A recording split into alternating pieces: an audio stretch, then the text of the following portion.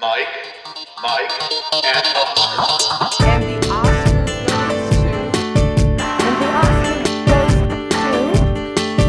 the Oscar goes to... And the Oscar goes to... And the Oscar goes to award season recaps week. And the Oscar race checkpoint. And we're back. Welcome once again to another episode of Mike, and Oscar, and we have the Critics' Choice Awards on the horizon coming up in a couple days, this coming Sunday, as the latest precursor award shows, as the road to Oscars Sunday gets a little more clearer, and we will try to make some sense of that and some other guild news. This Oscar race checkpoint for you. I am your co-host, Mike One. This is co-host also Mike. Yeah, we got a little Globes fallout, and there should be a lot more fallout. There should be a whole Tom Cruise movie dedicated to the Golden Globes. Wow, good job by you. Yeah, that's the daddest of the dad jokes. That probably more coming. But look, I think we got to preview these Critics' Choice Awards, and we got, like you said, just a couple of guilds. I like that we're getting into these niche guilds. I like that we're diving a little deep into the VFX Society, the VES, as they like to be known. I think you're a little more exasperated by the fact that I'm doing way too much research for these smaller guilds, Mike, and I don't blame you, because I actually looked at the production design thing, because we did production design last week, and you're like, we got to cut something like this. Look, Yeah. we're cutting the second production design thing. The set decorators is so important, but we did the art directors guild. We can't do another 10 minutes on production design, can we? We won't be doing another 10 minutes on production designs is my response there.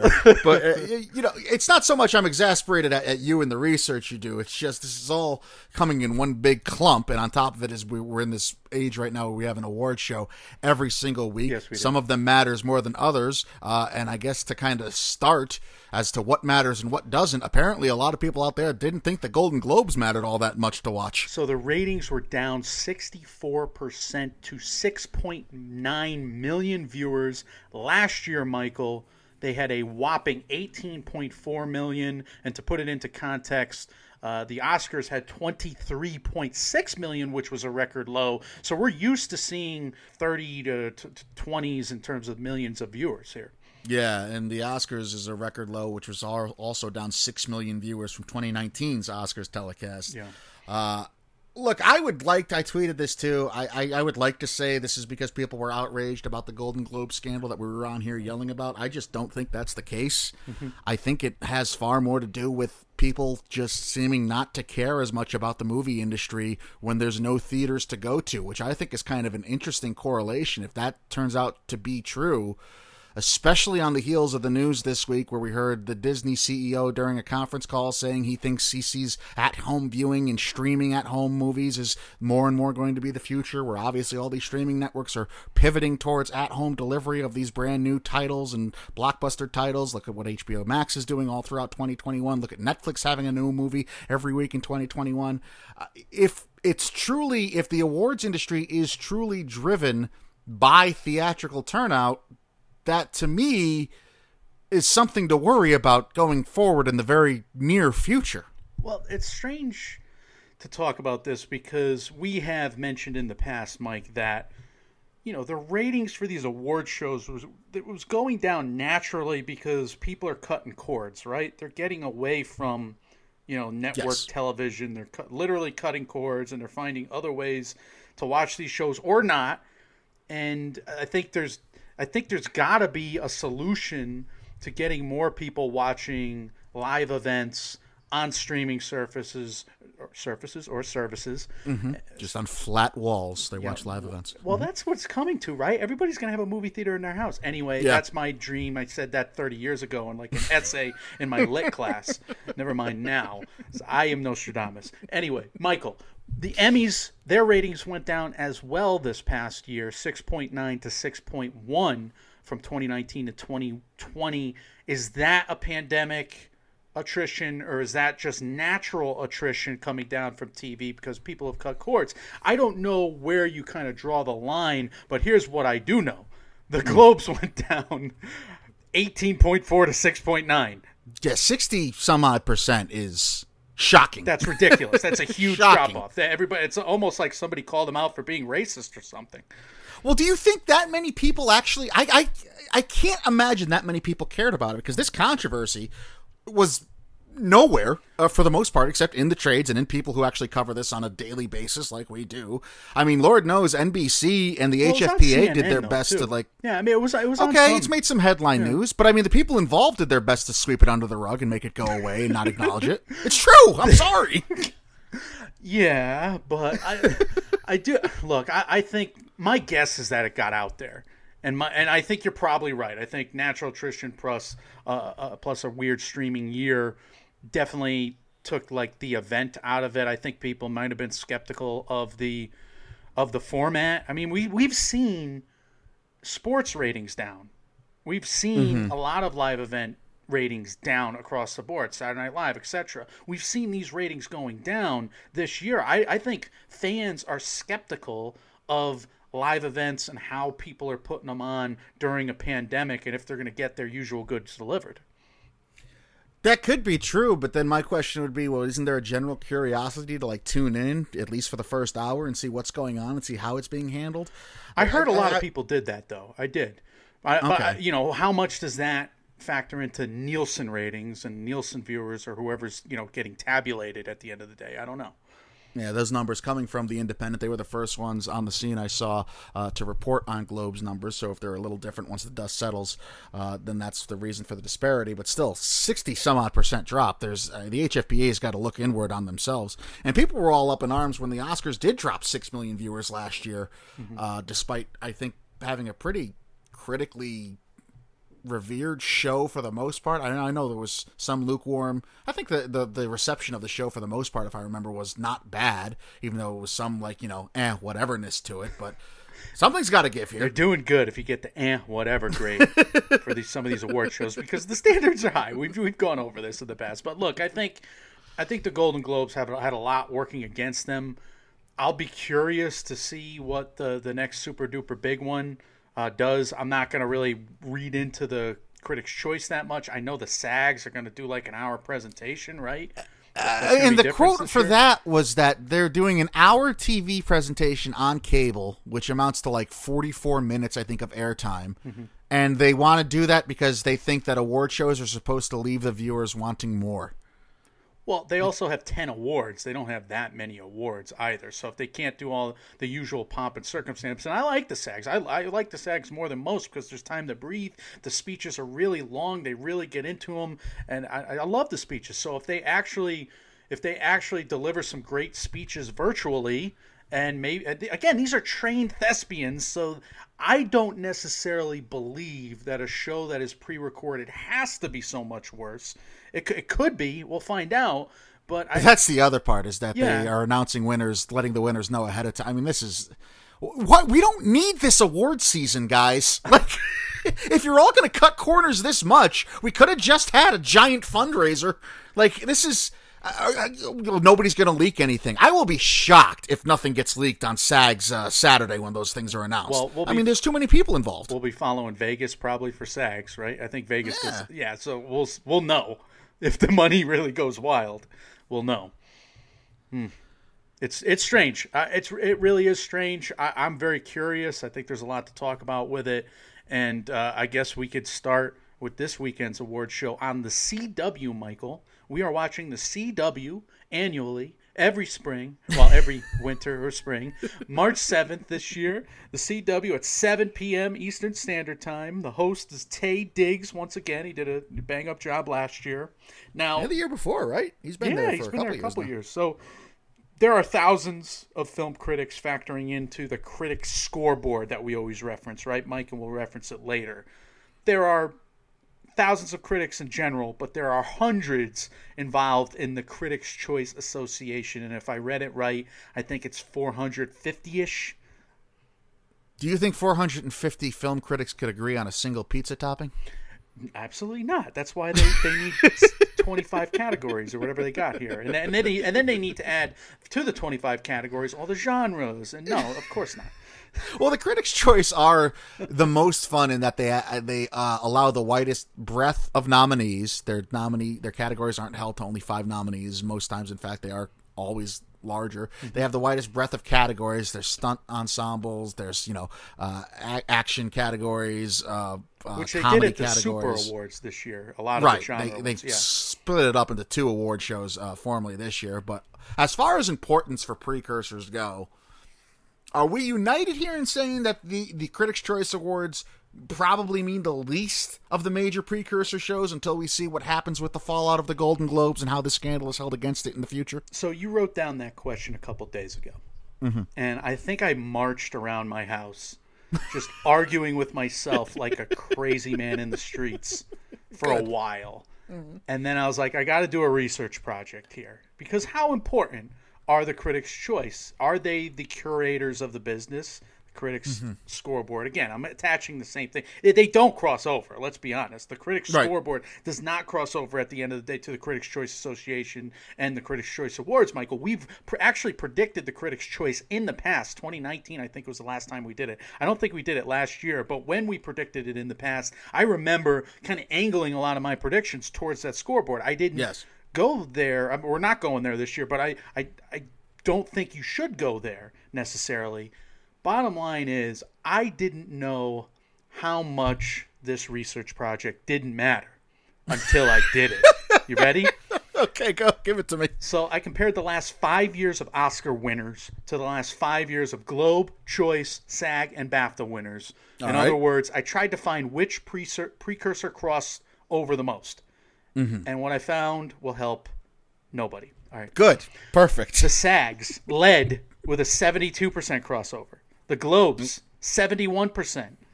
The Choice, 70%. The BAFTAs, 66%. So, of course, Michael, 66% to 72% is not much. Right. Clearly, everybody's brains are going wild right now. There are many caveats and exceptions to be made. Look, you could shift these numbers based on which 2 or 3 categories at some of these shows translate to 1 Oscar, or which 2 Oscars translate into a single precursor category, or which time Son of Saul was at this year's show and won that last year's award, or which I mean, this happens throughout the card. There's all these exceptions. So like I said last episode, I like that Son of Saul was your poll there too for the example. Well, that was the big example. This in this 5-year period, Son of Saul won a BAFTA in one year and won an Oscar in the previous year. That's true. I remember threw me now. for a loop. And how do you account for that? Right? It's not just Kate Winslet and leader supporting. This is really difficult to account for. So my numbers are fucked, basically. And you can basically manipulate these numbers, 66 to 72%, where it doesn't matter. And it matters. Statistically a lot. insignificant is what we would call that now. It's statistically insignificant, but you can basically...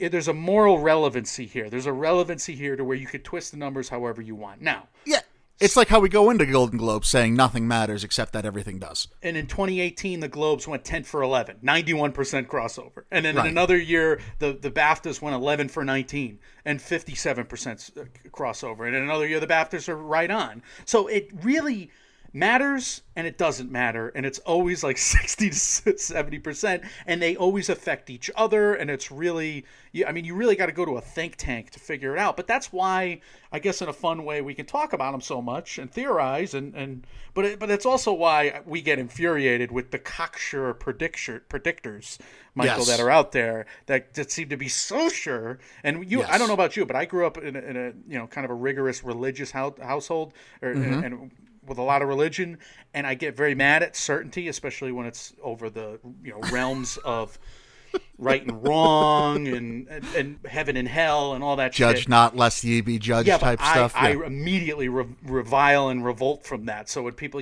so the pundits that kind of get assured in their stances, they bother me a little bit. And they've been bothering me lately because I listened to them a couple weeks ago, and I listened to them this morning in the last few mornings, and after the fucking Globes, everybody's like, oh my God, all of these things have changed. When we told you it would change, they always do. You can't predict what people are going to vote. Nobody can. You got these predictions up for 9 fucking months out of the year, and they don't amount to much. They don't. This is where I put the disclaimer that we realize we're hypocrites because we just had a whole show talking about how great our predictions were. But we do 100% accurate predictions in month 1 to take the piss out of people. Right. Because we don't believe in doing predictions. Well, I was for referring 9 to months. last episode where you Right. bragged about how your TV picks were perfect, and I got Rosamund Pike. I mean, that's At the 11th hour, my predictions of the last 2 shows have been great. So yeah, trust me. Don't trust them. right. Trust That's me. what I was going to say. Is I get mad at that surety too if it's not coming out of my mouth. No, you're absolutely right. There's hypocrisy all over the place, and I think I did say we were right, they were wrong, at least at once. Correct. As an inference during that. No, but so yeah, you're right. It's definitely a But no, ego there flare is- up. Yeah. there is that arrogance out there that I mean, look, it's gotten, and I complain to you all the time about it. It's just I can't go on Twitter sometimes because of whether it's about predictions or people just being so sure in their stance about something. And I told you, I'm convinced these people that do this don't actually like movies. So Well, I think they don't know, Right. and we don't know, and why is Right. everybody acting like they know? Exactly. But these are fun, and like you said, I mean, the basis of this big research project that you did is that everything means everything and nothing at the same time, Right. and that's why it is fun to go into the Critics' Choice and kind of analyze it and see what's going on, and at least paint the picture of what might happen. And so let's, I guess, get into an official preview here, Michael, and start talking about what might go down this Sunday. So it's pretty interesting how the critics have more possibilities, and you wonder if the widening of the field, the more nominations, will accentuate the close races a bit more, and you can get some out of the box winners. You can get some critics, in these clicks and pockets, because there's a couple hundred. You can get some fun things happening here. Let's look back to the Super Awards first and recap those. I mean, the Five Bloods, Delroy Lindo, Soul, they've already won their categories, action or animated in particular. I think this show is also interesting, Michael, because there's this puzzle theory going on, and nowhere better is that illustrated than with Best Picture and Ensemble, and again, all these genre awards. They had comedy in the past. They have action. There's a bunch of composition awards at the Critics' Choice. And we could talk about the difference, as the Critics' Choice does have, obviously, a Best Picture category and Best Ensemble as its own separate category as well. Talking about Best Picture first, 13 times since the year 2000, the Critics' Choice has picked the same Oscars Best Picture winner in the same category. Only 4 times, though, in that same span, have they picked the same movie to win Best Ensemble as well as Best Picture, and only one of those times has happened since 2004. They ended up picking Sideways to win both categories. So Best Ensemble and Best Picture doesn't happen very often at the Critics' Choice. In fact, the Best Ensemble winner at Critics' Choice has tended to be one of the final 3 to 5 finishers for the Oscars Best Picture lately, though it's usually a film that falls short. The Irishman last year, preceded by The Favorite, 3 Billboards, American Hustle, Silver Linings Playbook, The Help, The Fighter, Inglourious Basterds, and Milk. More often than the Best Ensemble winner is actually the film that ends up winning Best Picture at the Oscars. Such was the case with Moonlight, Spotlight, Birdman, and wait, you have to go all the way back to 2005 for the last time it happened before that run of 3 in a row to Crash. So I like going back in time, and I like the lists of former winners and all that. But Michael, everything you just said boils down to the same effing number that I talked about earlier. It's the 65 to 70% sweet spot. I mean, 13 out of 20. It's literally 65%. Look, it's telling us everything and nothing. Telling us most but not all. Probably but sort of. One of the great joys in my life is going to be when I get you addicted to hardcore gambling and I just watch you do research for like a sports bet you want to make, and then you die. And that, like, I'll feel sad that I lost a co-host, but I'll take solace in knowing that I drove you there. We were following all the money at the Golden Globes, and I followed like 8 categories, and what did it wind up being? 4 categories that fucking mattered. And All 4 this categories that research didn't. and it's just the same numbers, and you still can't, like, it's just, this is what the life of betting is, man. You're preaching to the choir. I've been down this rabbit hole. I live in this rabbit hole. I'm Bane down here. I don't know how you do it, but look, I mean, it's fun to talk about when we're not being told exactly what's going to happen. Exactly, So, yes. And again, this is me and my ego flaring up. We've thoroughly recognized this at this point of the show, right? I mean, people are not really mad at us. Well, I think know- part of it, too, is that we like having conversations about it. And our arrogance a lot of time is inflated and for the sake of comedy, whereas we've seen other right. people that aren't interested in having a debate about the topic. Right. We want to be hilariously anchormanishly, hilarious egomaniacs. Right, exactly. I think I want to I want the Ron Burgundy persona as my radio persona. I mean, you have to look no further than the fact that one of us gets very mad anytime the other one of us turns out to be right. We get very, very incensed at that. I resent that remark. Michael, let's do a little something different in this episode. We're not going to go through every movie, but we've been going category by category for the Critics' Choice for a while. So we started out with ensemble and picture with a stat there, but I kind of wanted to talk about the contenders for ensemble and picture by going movie by movie, like I said. So let's start with the main contenders here. All right, so if you're talking main contenders, you got to start with Nomadland. That has a big lead on the Critics Awards scoreboard thus far in a lot of categories. Best Picture, Director, Adapted Screenplay, and Cinematography. It also has a lead, but slimmer, in Actress with Frances McDormand. She's leading by 5 Critics Circle wins over the total number that Carey Mulligan has won thus far. And Editing, which currently has a 1 Circle win over the total that the Trial of the Chicago 7 has amassed thus far. Now, we've had La La Land. That went 8 for 12 at the Critics' Choice in 2016 as the film with the most nominations. Mad Max Fury Road went 9 for 13 way back in 2015. You got to go back to 2008 Slumdog Millionaire year, where it won 5 of 6 to something that might be comparable to what Nomadland could do here. So I'm looking at these 6 categories for Nomadland, and it is in the lead. I'm thinking 4 of 6 might be actually reasonable. Would I be shocked to see Nomadland do the Slumdog Millionaire 5 of 6 right now, or is that recency biased? I would have to go with Picture as the front runner. I mean, again, I don't want to go 1-to-1 on the Critics Association Awards and the Critics' Choice Awards as Nomadland being there for Best Picture. But again, I think a lot of the other contenders in Picture are probably something you can give the Ensemble Award to. So we know Chloe Zhao's running away with Director, or at least we think. Adapted Screenplay might open up because she's getting Director, right? So maybe Adapted Screenplay opens up even though she's winning that award.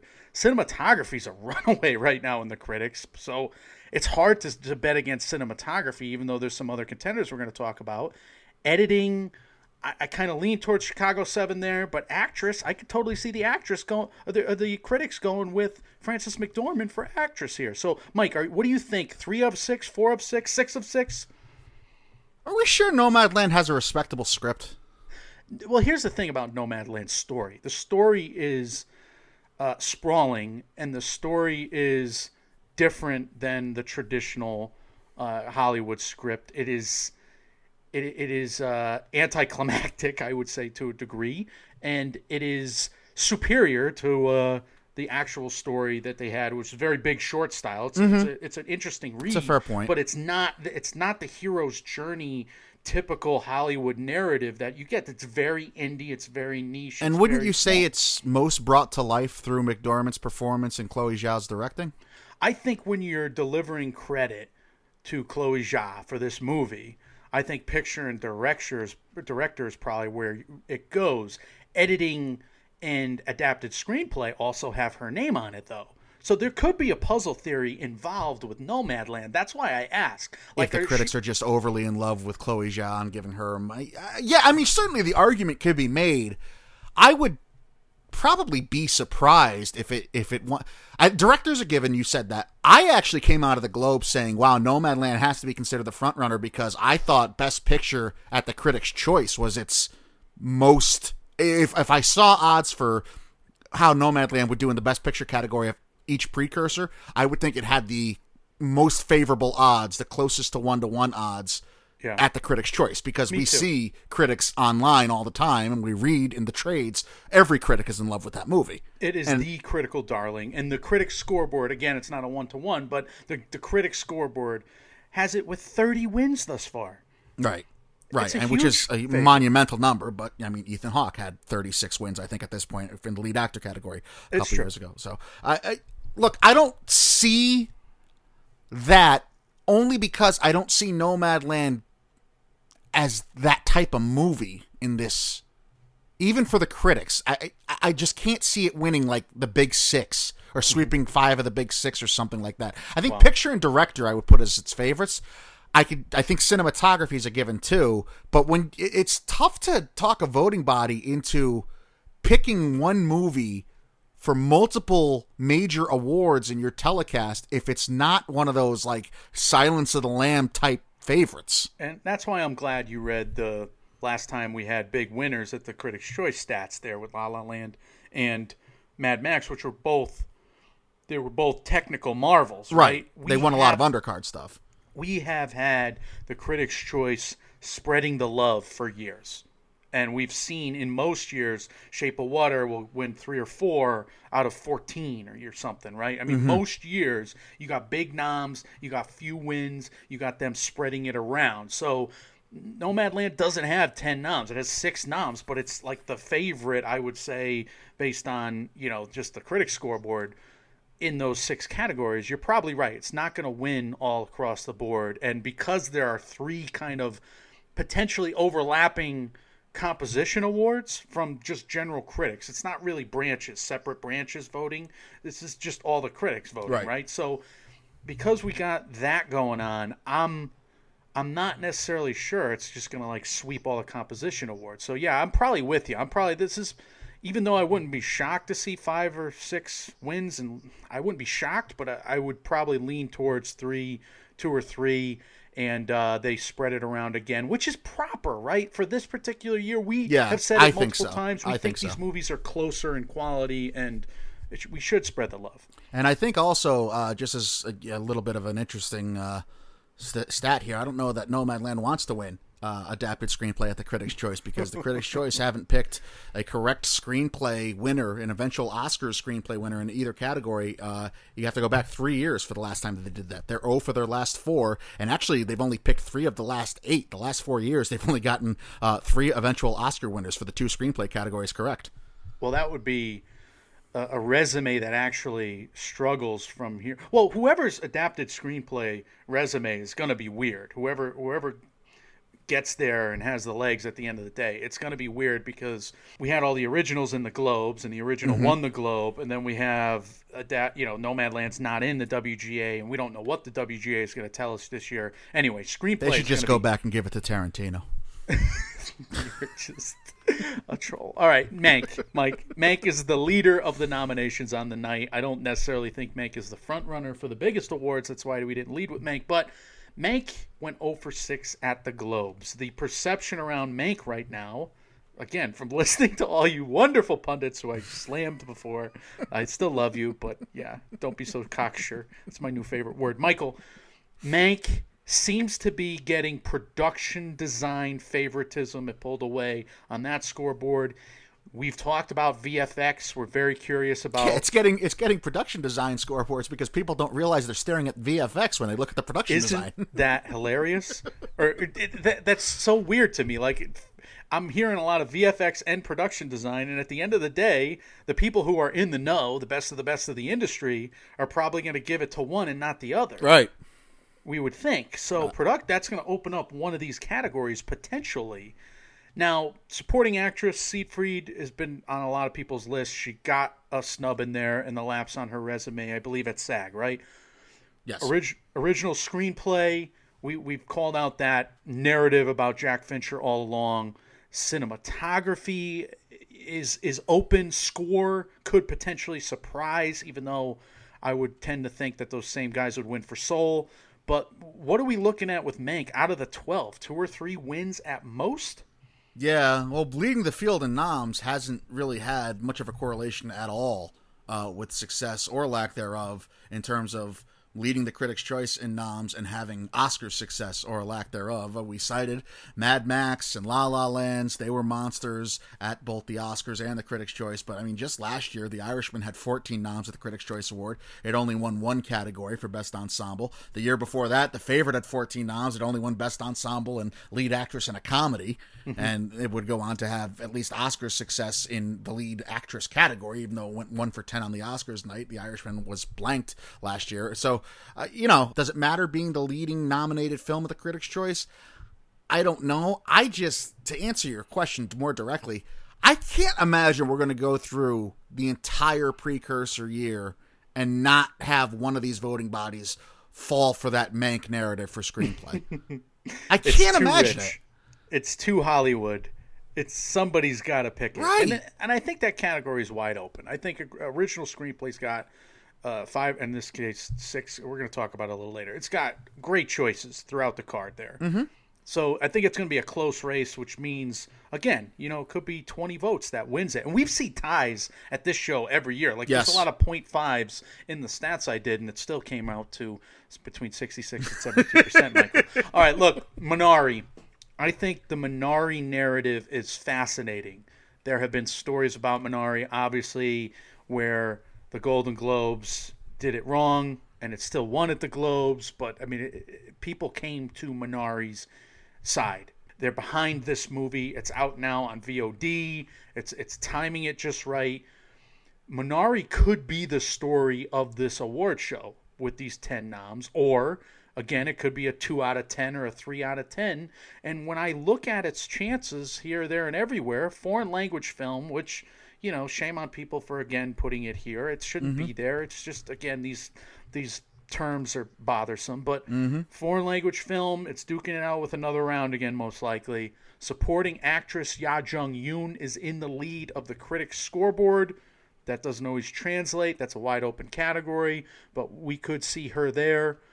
I'm not counting Minari out of picture or ensemble, Mike. I don't know about you. No, me either. I would actually think that it's going to be between Minari and Nomadland for the Critics' Choice for Best Picture. Wow. Yeah, I totally could be. Now the question becomes, can you give an ensemble and do a puzzle theory there? But if the puzzle theory factors in with Minari, you can give it foreign language film. Simple as that. And then True. You can give ensemble to, if they're playing those games here in their heads, and we've seen them do it throughout every critic scoreboard, sometimes to blatant levels to where 10 minutes of screen time gets you a supporting actor win. We've seen this. Critics have done this. They know exactly how to game the system, how to tilt the card towards the way they do it in mass. They do it all the time with these critics scoreboards. So I wouldn't put it past them to do that puzzle theory. And that's probably why the show, has so many awards and yet the same crossovers everywhere else, Mike. Because at the end of the day, they get it. They get awards to the movies that they like, and they figure out where to give them to. We do this every year at the banquet for the kids, at the high school kids at the awards. All right, we'll make up an award this year just to give the kid a darn award.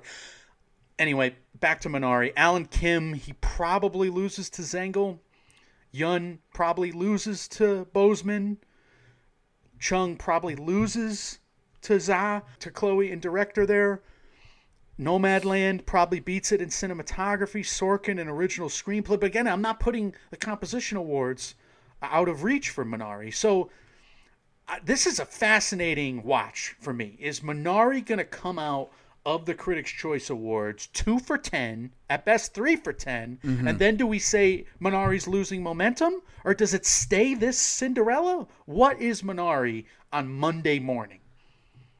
If it's not a 3 for 10 or a 4 for 10, the critics, it's easy to say this because we have the most access to critics and what they think as opposed to any other voting body, but Right. There's been so much love for that movie. After slandering them for the first 20 minutes of the show. There's been so much love for that movie that I would think this is the show that it has to show up in. Yeah. And if the critics really care most about representing what they see as the best in film, then this is where they're going to grant Minari the most awards. And if the critics just say it's a nice movie, but it's not awards worthy, what are the BAFTAs? Is the Academy going to be inclined to outdo the critics here, who have been so outspoken about their love for Minari? I don't know. So if Minari doesn't have a good showing here, it's a case where I can't see its showing at the Critics' Choice affecting its chances leading up to the Oscars. I personally don't get it. I've rewatched Minari. It's not for me. I don't know what I'm missing about it. I think it's a fine movie. I haven't rewatched it yet, so I'm curious. But to me, it's Chicago 7 without the anger I have for the subtext. It's a fine cinematic movie. It's a good movie. It's you watch it and you get something from it. But I don't think it's 10 nominations at any award show. It's kind of blows me away, but that just proves the strength that it has with the critics, that it is that much of a nominations monster here. You also don't read books, though. So No, just I do to, just to high road you for a second. Like, again, I always thought Minari was like literature. Just put my nose up in the air. I like Great. it does. It That's feels what I like want when I go to the that's what you movies. want when you see an indie film. No, I just feel like it's an indie film. It's not that big. It's not a big studio narrative necessarily. So I don't know if that's more your taste. It's been more my taste in the past. Well, I mean, French Exit is the same, and I mean, I have the indie films that are very niche that I think are just that's better a made. dark, like French Exit and Mulholland. You're right. You like the horror slanted indie, like Sure, but you could also say the same about Pieces of a Woman. I love Pieces of a Woman. I thought Pieces of a Woman. I loved The Wife. I thought The Wife deserved more than it's just the. I would even say. I mean, look, I don't want to spoil 10 movies here and just a rebuttal of you, but I would say Pieces of a Woman has more of a traditional Oscar grabby narrative, and I would say that you like it when Chulu comes down at the end of your indie film and points the finger with the skeleton. No, that's the octopus hand, tentacles. I think don't you know like that the reference. I think you like the fucked up movies. Yeah, I do. There's no, yeah, and yeah. Menard's just like a family getting by and being a family. And I hate my family, so maybe that's no. You do. I don't know why I'm laughing like that cartoon dog in the last 2 episodes here. I quit smoking 6 months ago. All right, look, I'm very curious to watch Minari. I don't know what's going to happen. I will freely admit that. And I'm rooting for it more than you. I would like to. Like, Minari is a cool story for me, and I got to rewatch it. I'd like to see. I don't have the type of disdain for Minari I did for Parasite. And if anything else, Minari this year is proving how much of a favorite Parasite had to have been. There's a chance that Parasite won Best Picture at the Oscars last year without even getting to preferential balloting. Well, this is going to be interesting because if Minari holds serve and wins foreign language film, just like Parasite won foreign language film categories and international film categories, and just like Roma won those categories, then yeah, I mean, Roma won the choice Best Picture, which made me think it was a huge deal, right? So, but Minari can still hold serve on the night, and maybe that's something we should bring up. It could win foreign language film and Ya Jung-yoon, and it could win maybe Alan Kim, and even if it's that 3 out of 10, but it even has if it's to a win 2 out of 3, 10, right? It has. Well, I don't know win if it 3, has no? to. If it's just gotta win 1. If it just wins foreign language, you think that's Minari holding serve? Yeah, I feel like because I could see it. I mean, I don't think you're wrong necessarily. I still think it's a nomination juggernaut at this show, and I'm very curious to analyze Minari going forward. Let's move on to Ma Rainey's Black Bottom, and this is a different case with Ma Rainey's Black Bottom because Boseman is not only a front runner, he's potentially a runaway, Mike. Viola Davis, yeah, we both believe he should be. Viola Davis is a contender in that category, and I think all 5 or 6 or whoever's in the Best Actress category, they're in it to win it this year. Like we just saw it at the Globes. But I think that's the point of a loaded category. Anybody could win because the vote gets diluted because there's so many superlatives in the category. So instead of focusing on that, the SAGs are saying we're going to cut down our program to 44 minutes of runtime. We're going to rush every presentation and be out of there. I mean, what do we do? All right, go ahead. Sorry. I'm not bitter, by the way, about any of this. Look, we have major contenders in these acting categories, and we have major snubs for Ma Rainey, and people are talking about it. We've been talking about Glenn Turman and Coleman Domingo and that full cast just lighting it up, and we loved that movie, and we thought the acting was tremendous. So ensemble is in reach for Ma Rainey's Black Bottom. Now, makeup and hair and lately costumes, especially after the recent costume guild that we're probably not going to get to today, those have become superlatives, and they've taken the lead now in those critics scoreboard categories. Now, what does that mean overall? We don't know, but we do know that we love the costumes and we love the makeup and hair in that movie. So Ma Rainey is starting to find 4 or 5 now where it's looking like a front runner, I would say. Which I'm all for. I mean, to me, how I viewed this film year is that if we're going to have awards, which clearly we are, even though despite the SAG's best efforts, I guess, there's 3 movies that I thought were just every year awards movies. One was Ma Rainey's Black Bottom, the other was Soul, and the third was Judas and the Black Messiah. Judas and the Black Messiah has never had momentum for some reason. I don't understand. And Soul is another one. It's just not being taken seriously as a Best Picture contender. You and I both think it should be. But Ma Rainey's at least having some signs of life here. And it has a narrative in the undercard, too, as Jazz Tangcay for Variety just came out today and pointed out that Mia Neal, who was credited with the hair and makeup, would be the first black woman nominated for hair and makeup at the Oscars if she gets the nomination. How is that possible? Oh, dear God. How does that happen? You find these things, and it just takes your breath away at how this happens in 2020. My God. All right. Well, it's another one of those. Let's.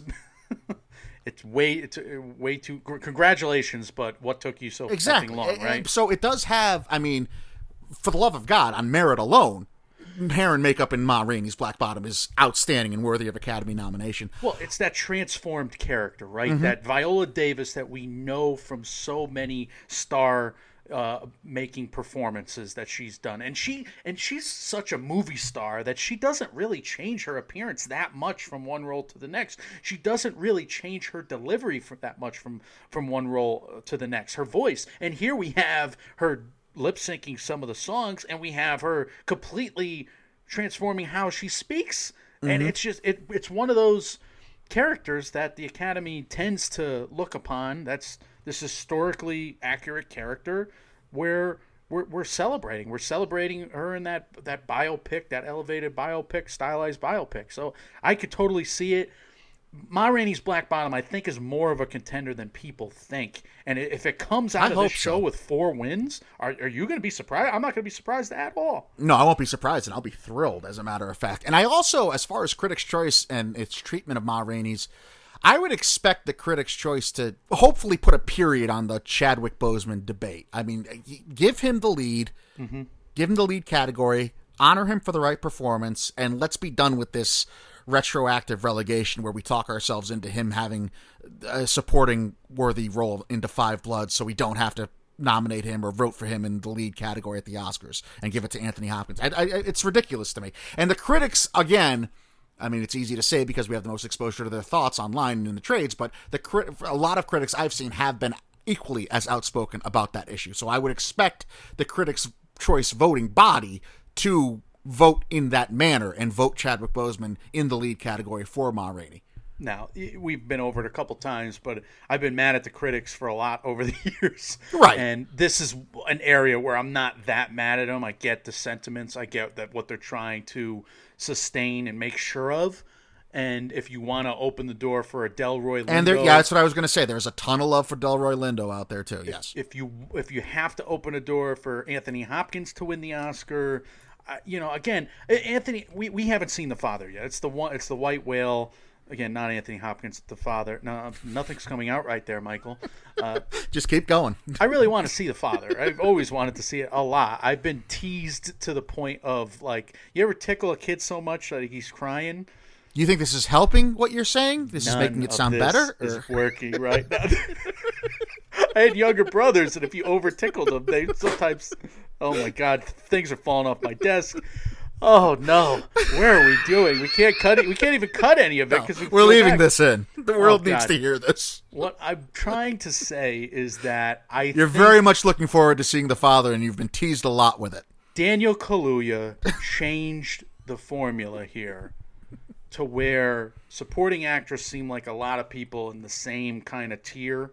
Yes. And you could make the argument that Boseman was close enough to that tier to where you could play Which a is favorite. a lazy argument, I think, Mike. I don't think Kaluuya's and Boseman's performances are anywhere near each other. Kaluuya's tremendous performance, and Boseman, again... You're talking Boseman in the Five Blood, as Boseman as a supporting. Right, and then Boseman and Ma Rainey is a top tier. So why are we messing around? Correct.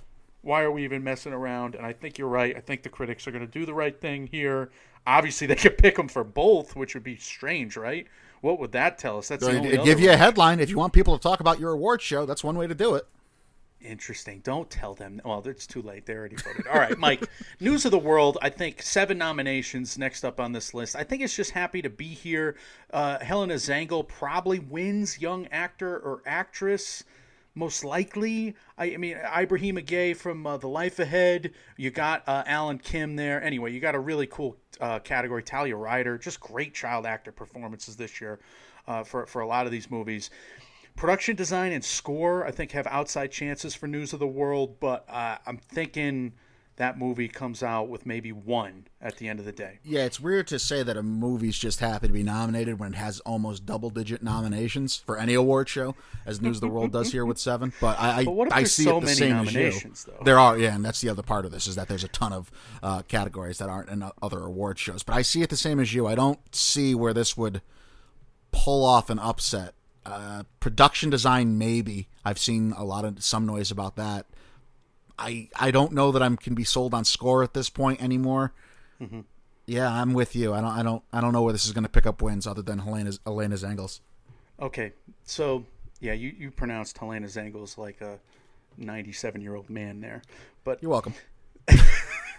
From Chicago, Michael. I've apologized for a lot on this episode, and here's more. The 6 nominations for Da 5 Bloods. Mm-hmm. We got to talk about them. Director, cinematography, I would say outside shots at this point. As much as I would, like Ryan McQuaid to get his Spike Lee narrative going, it looks like Chloe's got that category. Yes. Cinematography, I thought cinematography in Da 5 Bloods was a superlative on the year. It's going to be in my top 5, no question about it. I loved all the different lenses, the different apertures. I was crazy about the cinematography for Da 5 Bloods, and I think it's worthy. I just don't think I've seen momentum for it. We're going to get some cinematography awards next week to talk about. So we're looking at acting for this movie. It already won the 2 actions at the Super Awards. Lead, supporting, ensemble.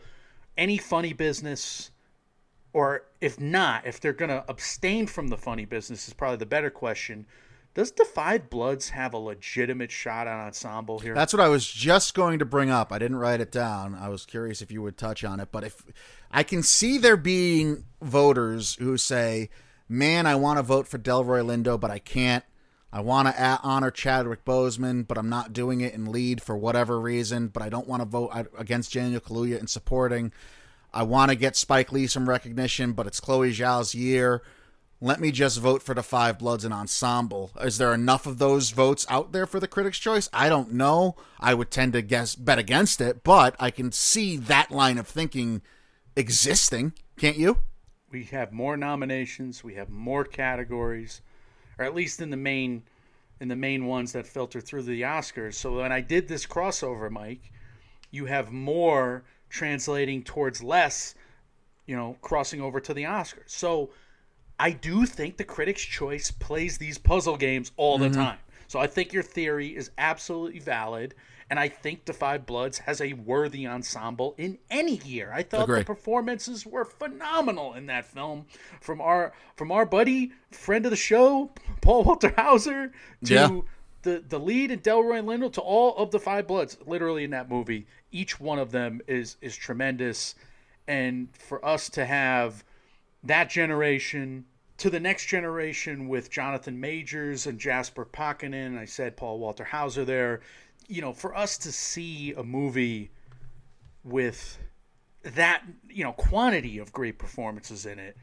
it kind of separates itself from some of these, these chamber pieces, these theatrical pieces. This is big cinematic acting. And by the way, having that movie give so many superbly talented actors so much screen time and so much of their own performance is part of the reason why voting Chadwick Boseman for supporting based off his role in this was a little bewildering from the jump for us. Right. I mean, it's a testament to the quality of Da 5 Bloods more than anything else. Yeah, it's truly an ensemble. It's an ensemble like Chicago 7, and we're going to end with Chicago 7. But a couple more movies though first. I think Da 5 Bloods is a contender for ensemble, and I wouldn't be shocked to see it win there, Michael. But another contender for ensemble is One Night in Miami, and this could be, again, this is another movie here where I feel like it could win 4 or it could win none. Do you feel like you've seen more love for Da 5 Bloods or One Night in Miami, all told, amongst critics?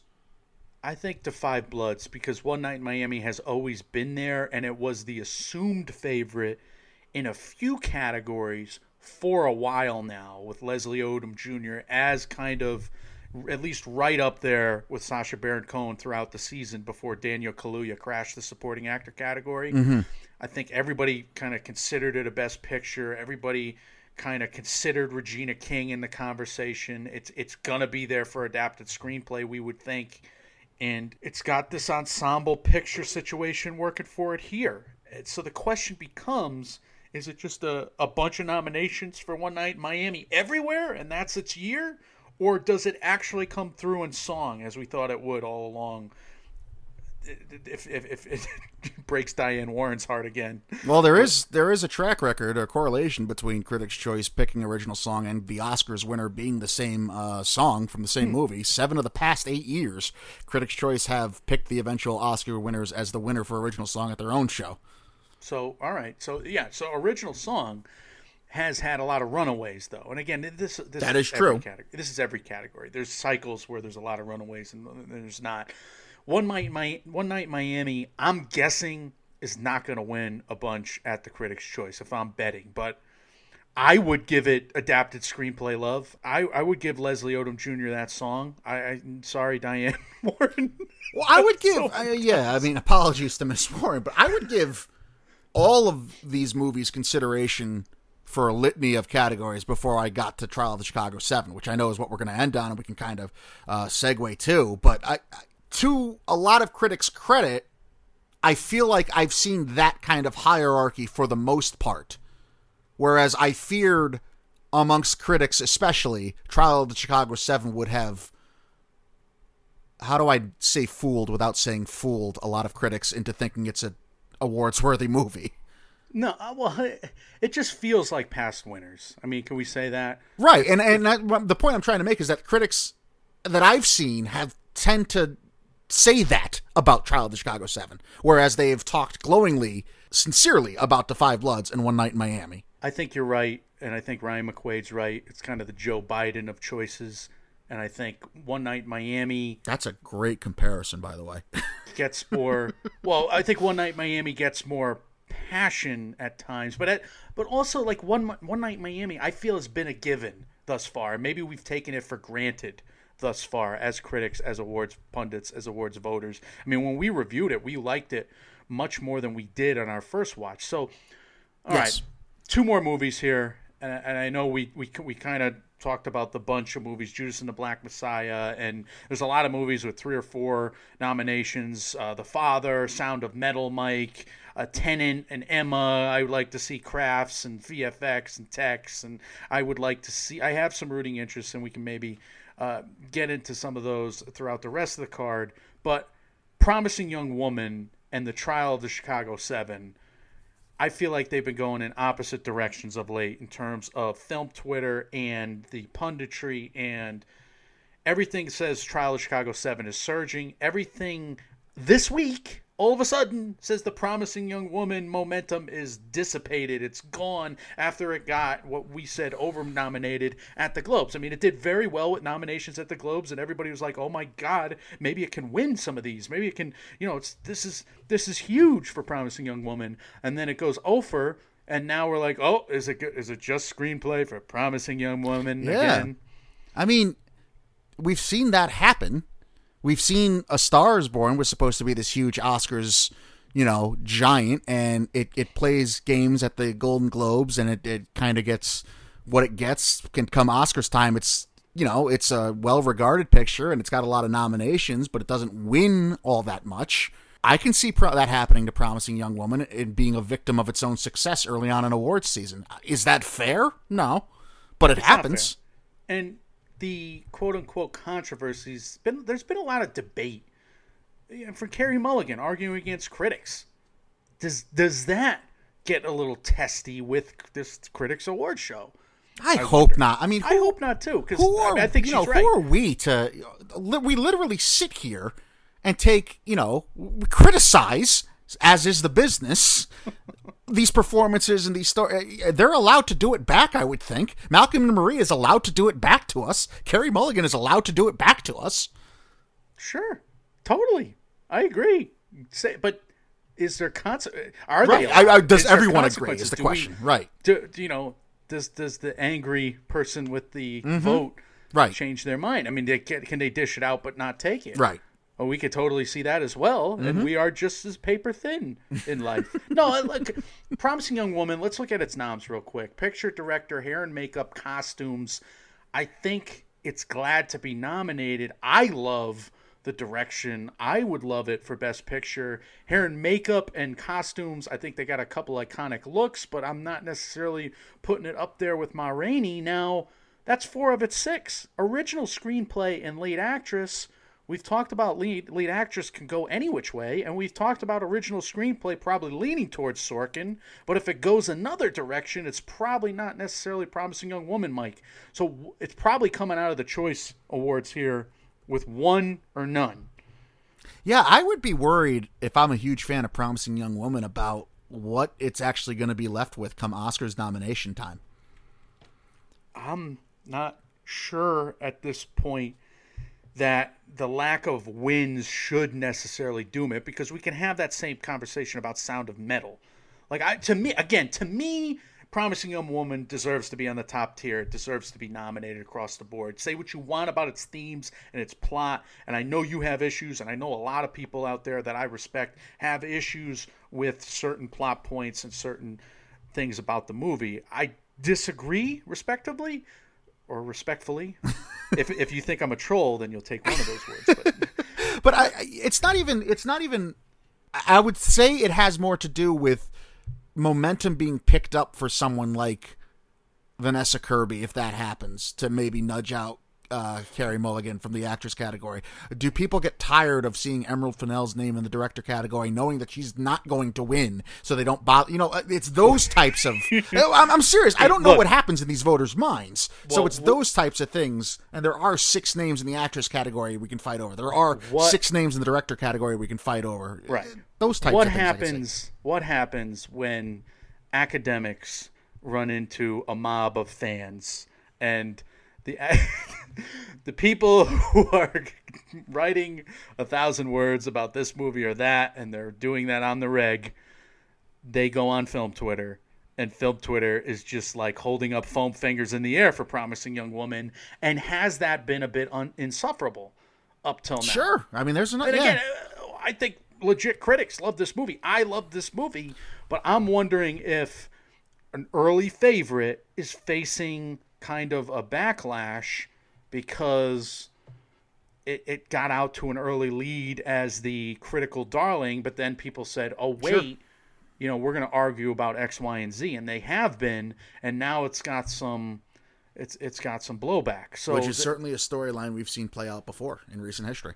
We totally have, and A Star Is Born was one of those two, kind of a big studio movie, but this is more of an indie film. But you would think the dark subject matter of an indie film, it's even more, possible for people to get on it for it. All right.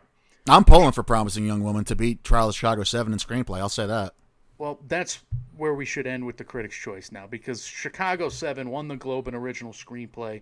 You would think original screenplay and ensemble are its stronger plays. Editing, I still think editing, and it's right next to Nomadland on the critics scoreboard. Editing. What makes you say editing? Just because it feels like the most cinematic? I think the first 10 minutes, editing-wise, screenplay-wise, is a superlative on the year. In both regards. We've talked about the opening of Chicago 7 is as snappy. It's wonderful. I think the Trial of Chicago 7, even on rewatch, is one of the best paced films of the year. It is old school Hollywood pacing. It feels like the narrative momentum can't stop, won't stop, gotta keep watching, doesn't feel long. That's the kind of movie Chicago 7 is. We've seen movies like that which have these smooth compositions, from Green Book to The Shape of Water, that just feel all kinds of familiar, the same but different. We've seen them win Best Picture and feel like the Best Picture winner. Going all the way back to The King's Speech. I thought The King's Speech, for a movie about a guy who can't really speak fluently, that had a great tempo to it. It's just the Academy's tempo, and Chicago 7 has that going for it. So I'm wondering, does a movie like Nomadland get that editing nom? Does it go the distance, or do we revert back to, especially that branch, and we're going to find out with the Ace Eddies next week, do we get a lot, well, not that we're going to have noms next week, but we'll find out with the Ace Eddies, I guess, down the line. But I do think Chicago 7's a bigger player in editing coming from Paramount. Does it matter? What matters, I guess, would be a better question if Chicago 7 upsets, if it is going to upset, if that even would be an upset in Best Picture and beats out Nomadland with the critics. Does that change anything?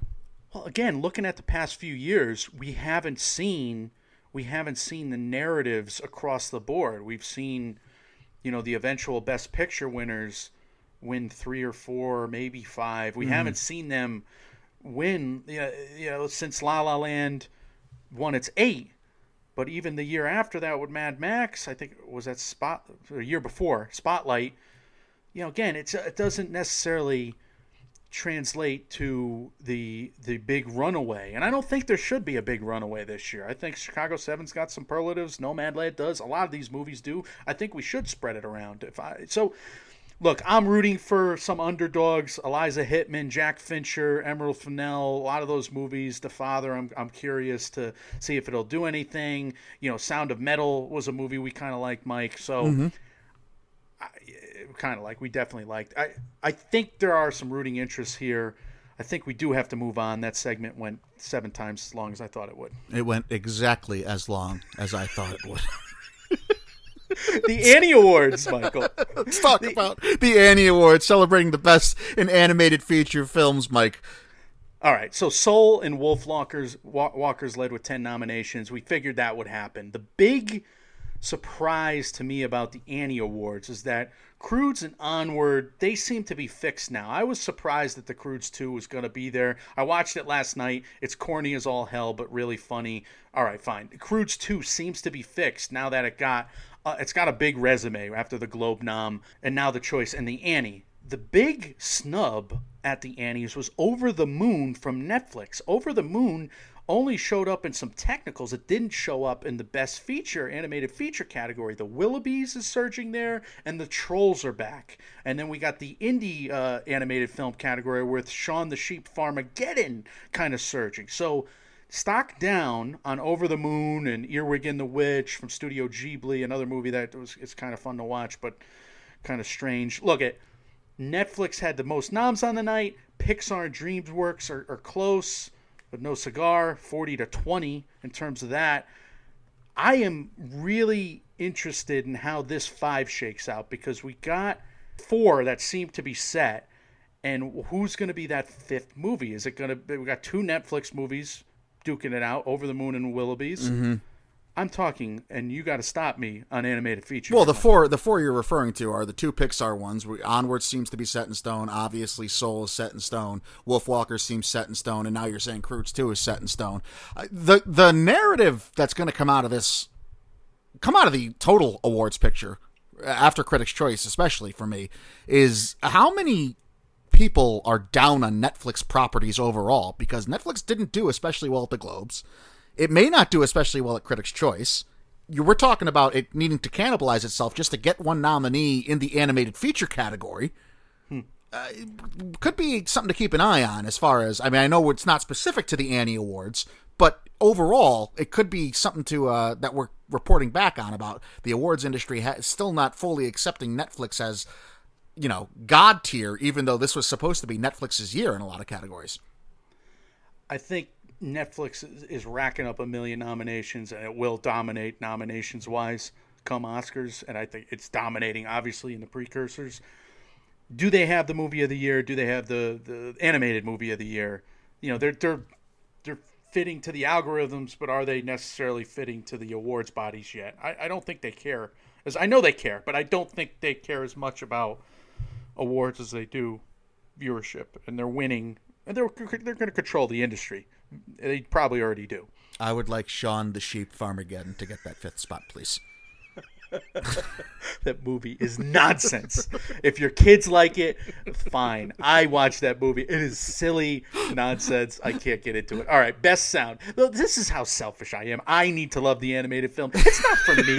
It's not for me. Shaun the Sheep of Armageddon might be a lullaby for every kid in the world. And I am just, how dare I? Mike, best sound real quick. Look, if you thought sound mixing and editing were confusing before this year, Which we did for years. how dare we? Movies are sight and sound, and we fucked up half the equation. Last year's Golden Reel winners on sound mixing included the sound editing Oscar winner 1917 and Ford v Ferrari, the mixing winner. Last year's Cinema Audio Society for sound editing featured sound mixing winner Ford v Ferrari. So my final question to you is, how much wood could a woodchuck chuck if a woodchuck would? You like that copy? We have to get a sound designer on the show. We talk about it every year, but we just have to sit and just let them have the mic and just listen and lay out for like 45 minutes. And I've watched documentaries on it. I tried to learn several times. I just can't get there. All right. The CAS noms for live action feature this year and the Golden Reel, which is the sound editors nominations. I think there are a couple that are pulling away, Mike, between these two for one Oscars category at the end of the day. Mm-hmm. All right, let me see if I can figure this out here. I have a lot of stuff written down, but I'm trying to make it shorter. Mank, News of the World are high up on people's lists. Sound of Metal and Chicago 7 are high on people's lists. And again, the people, it's pundits, etc. Greyhound crashed the CAS. We thought Ma Rainey would be there. Greyhound kind of overtook it. Now, they like war films. That makes sense, somewhat. Makes sense. We've seen Hacksaw Ridge, etc. Right. Soul is in the animated category. Maybe Soul can factor in. It's sixth on Feinberg. So that would be great if it did. It would help its resume for Best Picture, certainly. Right. We come over to editing. And News of the World, Sound of Metal, Chicago 7. Again, those three. Mank is not here. Tenet and Ma Rainey are now here. I'm sorry, Mank is here. It's just got one nom. But Tenet and Ma Rainey got two noms apiece, and Soul is here again. So, again, the sound category looks like News of the World, Chicago 7, and then it's like a free-for-all. Mank, Chicago 7, Soul, Greyhound could, what's the superlative? Tenet. Tenet is still on people's lists, even though Film Twitter hated that sound. Midnight Sky, Ma Rainey. Chicago 7, in sound and production design, I do not understand, but it's just proof, again, that I think it's going to be a noms monster for the Oscars. Well, I really like the sound of Chicago 7 for some reason. I just thought they really blended, like, all the music. Like, remember the music when they're in the park? I could see making audio sense for all really the rioting and they got still a lot having of a coherent. chants. I get they that. got a lot of Yeah. But I really like the sound of Chicago 7. A lot of that movie is in a courtroom. Correct. So it sounds like a courtroom, and it looks like a courtroom. Here's your Oscar. It's a rowdy courtroom. You're okay. Right. Mike, let's finish up with VFX. Look, we have a short list, an Oscar short list, and we have those 10 that we talked about. There are two shortlisted Oscar films that did not find its way into the Visual Effects Society nominations. Birds of Prey, Love and Monsters. That was a bit surprising because there's a lot of these categories here. There's 8 Oscar shortlisted films that did show up at the VES nominations here, and they have a lot of animated categories, and this was very interesting. Soul has 5 nominations Let's here. Let's at go. the VFX Society. Soul was not necessarily something we thought would be a factor in VFX, and it was something we kind of overlooked when we did that short list. Yeah. Soul we were could talking have about that how great it looked, quote-unquote too, yeah. Soul's best day is original screenplay, animated picture, director, VFX, score 6. Obviously, I don't think think director has a prayer right now, so even though it should. Its best days probably 5, 4, Probably, but yeah. now it's starting to stack up for Soul, and Yeah. it's getting the love down the card, which it needs to get for a Best Picture, we would think. Absolutely. And it's running away with animated, it seems, despite Wolf Walker's love. So that's substantial here, that Soul comes out of this award show like The Lion King, like The Jungle Book, like Hugo. These were big winners at the VFX Society animated categories. They come over and they ultimately win the Oscar. Never mind getting nominated. I could list a bunch more off. So Mulan had 3 nominations: Bloodshot 2, Midnight Sky 2, One and Only Ivan, Welcome to Chechnya, Mank, and Tenet, all with 1. So a lot of chalk in the visual effects category right now. Where are they going to give Mank the credit? Are they going to go with something really cool like Welcome to Chechnya? Tenet should be. Like, they blew up a building twice and they reversed it, Mike. How is Tenet not here? But they could go with something really cool and out of the norm, I would say, with an animated feature, and a purely animated feature. We haven't seen a Pixar film in visual effects, correct? Putting me on the spot. Not to my knowledge. I don't think so. But I'm sure saying that someone can correct the record for us. But VES matters, at least in the last decade. There's been a direct correlation. You would think that's obvious because this is the branch that decides the FX branch at the Academy as well. But 8 of the last 10 Oscar winners won at VES first. I mean, 1917 didn't. I don't know if it wasn't eligible for some reason, but Ex Machina was another one that did not. But otherwise, VES has kind of predicted the Oscar winners going forward. Yeah, and they're very British, and that's more than 65%, as we calculated today, as a theme of the episode. So more than 65%, it actually may matter most, and we're right instead of other pundits, right, Mike? Exactly, and that's what matters to us.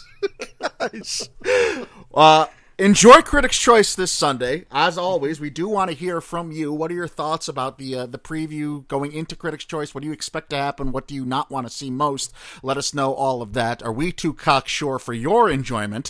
You can let us know that as well as giving us any other comments, questions, or concerns about anything we do here in the MMO Empire. You can leave us all of those on our social medias. We are Mike, and Oscar on Facebook and Instagram, at MM and Oscar on Twitter. We will be tweeting during Critics' Choice this Sunday as well. We are Mike and Oscar as well, .com, at gmail.com, and on Reddit. If you're listening to us on the Apple Podcast app, if you would be so kind as to leave us a 5-star review in the app, that would truly make our day. You can even call us cocksure there if you want. Michael, what is coming next from MMO, and what are some words of wisdom, some cocksure words of wisdom, if you will? Well, we are very cocksure that we're not cocksure. I think that's wise to say. And we're cocksure about the fact that nobody should be cocksure. Yes, agree. Unless cocksure is under 65%. Because over 65, I don't think I think you're mutually exclusive from being cocksure at that point. Cocksure has to be over 65%. I gotta tell you, I've never heard wiser words. Thank you. All right, what's coming next? The Critics' Choice Awards happen this Sunday night. We will be live tweeting them, and we will be doing a reaction show Monday, probably for Tuesday, on those. We have a bunch more Guild Awards coming out next week, including the Producers and the Directors Guild, and we have the BAFTA nominations. So next week is a big week. Middle of the week, you'll probably have a couple episodes, we hope. I shouldn't promise anything, though, should I? But look. Not unless you're cocksure. Oscar nominations come out the following Monday. So in the least cocksure fashion possible, we will do an Oscar nomination prediction show, that annual special that we do every year, the one time where we predict the Oscar nominations. Lose our minds doing way too much research and end up being wrong anyway. We probably should do like the rest of the pundits do and just predict them all year so we don't have to cram. Nope. For a week. No. Too late now. You're right. It's way too late now. We're cramming. We also have a lot of special guests already lined up with more to come for our annual category review episodes, so those are on the horizon. After noms do drop on the 15th, I believe it is. So, guys, when reality sucks, you can join this Oscar sprint with us. We are Mike, and Oscar, trying to make award season year-round without the stuffiness. We will see you very soon. See you.